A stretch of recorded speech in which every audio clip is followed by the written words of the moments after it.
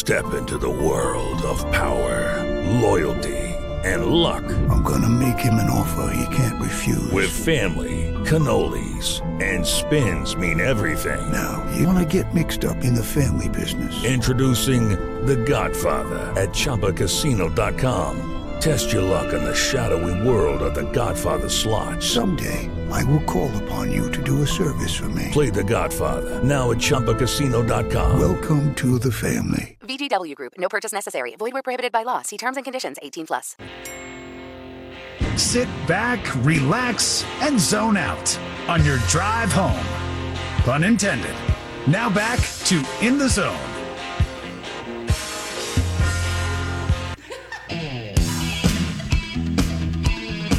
Busy football weekend indeed, always delivering some exciting moments, and a man joining us now is on the scene for one of them. Daren Stolzfus, sports director at Wesh 2 News. He joins us every Monday these days to break down what we saw over the weekend, key storylines, and everything in between. Daren, welcome to the show. Sorry that we're getting to you a little bit late. How was Manhattan, Kansas for you? Manhattan was brief, but I enjoyed my time in that purple city. It was a really good time, and I think the thing that I took away from it the most was UCF's at the top level of college football now. Like, it's not the SEC, it's not the Big Ten, but this is Power 5 football. This is not the AAC anymore, and that's where UCF deserves to be. So it was a good time. It was a good to see, and they've had their measuring stick now. They know they got to take their game up a little bit, but 50-plus thousand, packed stadium. It was a good time for sure. How does that atmosphere compare to what UCF has experienced in the not-so-distant past? It doesn't. It really doesn't. I think I've had several games with UCF, whether it's at home or on the road, and I've looked around and gone, this is not the same product as what you see when you go to a game in the Swamp or you go to a game at Doak. Like, it's a different game. I mean, the game is the same on the field, but the experience is completely different. What you're selling is not even close. And I think even in the second half of some games at the Bounce House, I felt like that. You know, the fans leave at halftime or whatever because you're up 30 on ECU. It's just not the same as when you go to other power programs and when they play. And now that UCF is at that level, it takes everybody stepping their game up a bit, and that includes the fans. And I think we're going to get that first experience Saturday in the Bounce House when Baylor comes to town. But I'm looking forward to seeing how everybody raises their game, including those in the stands, and hopefully the fans are still there in the third and fourth quarter, even though it's going to be a hot one, I'm sure. It usually is. I'm going to play a what-if game with you real quick. If they end up winning that game, I thought Timmy McClain played really well. Kind of fell apart there at the end, but all in all, it was a good game for Timmy McClain. Do you think that he would have stolen the job from JRP had they snuck out a win against Kansas State? I don't think there is a scenario in Gus Malzahn's mind where JRP is not the starting quarterback in waiting. Today he was asked a few different questions around JRP, where his status moving forward, what's going on. And he made it clear, Timmy's the backup. And I've been clear on the show, even here, I'm sold on Timmy McClain. I think he's a heck of a quarterback. I think his talent is tremendous, and his upside with having several more years to play for UCF. That's a huge advantage over what JRP can offer. But Gus said, we don't have a future where John Rice doesn't come back this year. At least that's not what we're planning. No medical red shirt on the horizon. He's our quarterback. He's coming back. We'll go from there. Why is Gus Malzahn so infatuated with the Wildcat? It drives me crazy. It's not the reason they lost. This is just a pet peeve of mine.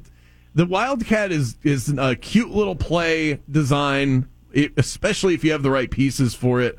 I don't even think UCF does. I don't understand why every week I'm watching, when they have quarterbacks that can run, by the way, why in the world you would run these plays? I don't get it. Does it bother you? I'm going to go at defense here just for like 2 seconds. Because your last running quarterback has not stayed healthy the entire season and is currently injured and cannot play. That's a fair response. You don't want to go to Dylan Risk unless you absolutely have to. No offense to Dylan Risk. But I think he loves the Wildcat. I don't know what it is. I will say finally we saw R.J. Harvey throw a pass out of the Wildcat. So for me, that at least opens up some of the possibilities. But when you're throwing Isaiah Bowser, anytime you get inside the 10 last year, it felt like it was Isaiah Bowser direct snap right up the middle. for maybe a yard. So I'm not sure quite what it is. I understand the motivation for it, but I also expressed a little frustration with that Saturday.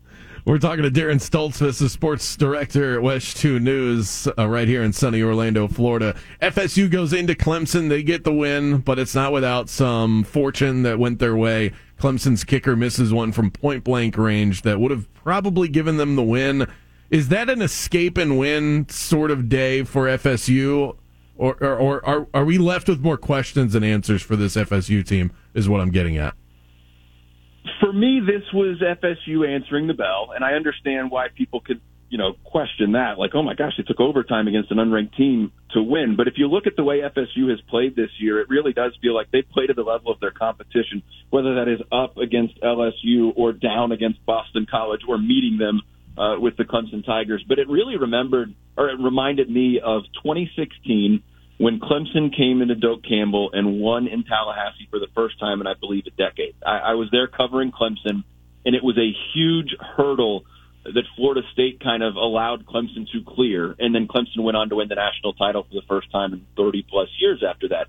But it was one of those milestones. I remember asking Dabo Sweeney about it, like, you have to get past this. You have to raise your game to that. And it was one of those things that I feel like you're not going to achieve your goals without that. Now, obviously, Florida State is going to get another chance to play Clemson or North Carolina or whoever if they make it to the ACC championship. That's changed. But it's one of those things that it felt like a hurdle that they had to cover, and they did. Now, no matter how they did it, and Jordan Travis doesn't exactly look healthy. I'll say that. But the bye week's coming at a good time for Florida State for sure. Yeah, I think you nailed it. I mean, the biggest question mark is something that they can't really control, which is Jordan Travis's health.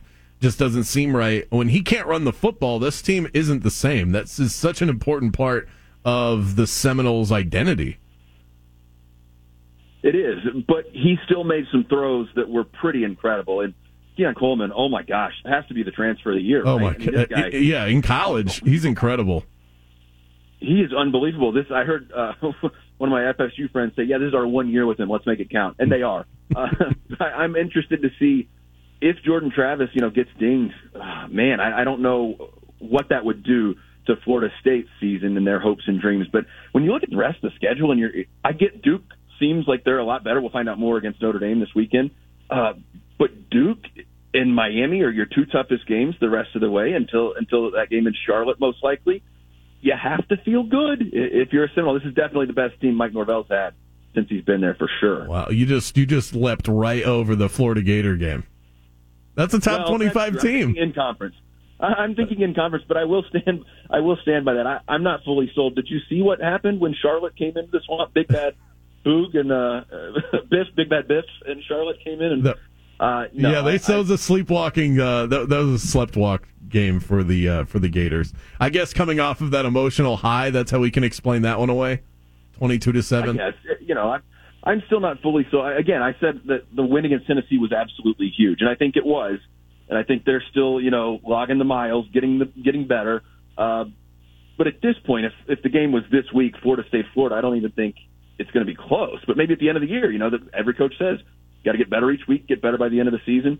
But yeah, I was thinking ACC schedule. That's fair to ding me on that one, Brandon. So, so I want to wrap with a national question.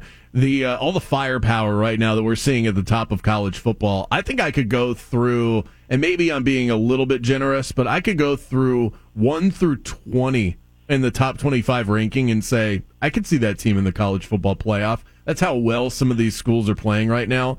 Do you think Saturday's loss basically eliminates Notre Dame from playoff contention because of how well so many teams in a variety of conferences that are going to end up playing in a conference title the way that they're playing? That's an interesting question. I don't think so, because it was a tight game. They lost on the last second. It's Ohio State. It seems like people value these. The playoff committee is people, and they seem to value quality losses a lot of times. They do. Yeah. What win is Georgia going to have, assuming they're undefeated on their schedule? They're going to be in. I guess it's a bad example, but I don't know that anybody, if they're 11-1 and somebody else is 12-1, that they're going to have a better resume than Notre Dame. They're still Notre Dame. They're still going to get the benefit of the doubt. We've seen it year after year after year. it's an interesting way to look at it. Like maybe this is finally the year that not playing in a conference championship game could hurt them, but I just don't think it's going to come down to that. I really don't. I think it'll be. I think we might see a one-loss national champion for sure, but maybe this is the year we see a two-loss team sneak into the playoff. Who knows? This feels like a crazy season, and we're through 4 weeks. Yeah, it's been incredible. Daren Stolzfus, sports director at West 2 News. You can follow him on Twitter. All of his updates, everything that he's got going on at Daren Stolzfus. We appreciate the time. Always love chatting college football with you. Love it, Brandon. Thanks, man. See you next week, or hear you next week. Another doubleheader on deck tonight for Monday Night Football, which means 2 more bets, and I've already got mine locked and loaded at Better Edge. Okay, round 2. Name something that's not boring. A laundry? Ooh, a book club. Computer solitaire, huh? Ah, sorry, we were looking for Chumba Casino. That's right. ChumbaCasino.com has over 100 casino-style games. Join today and play for free for your chance to redeem some serious prizes. ChumbaCasino.com. No purchase necessary. Void where prohibited by law. 18+ terms and conditions apply. See website for details.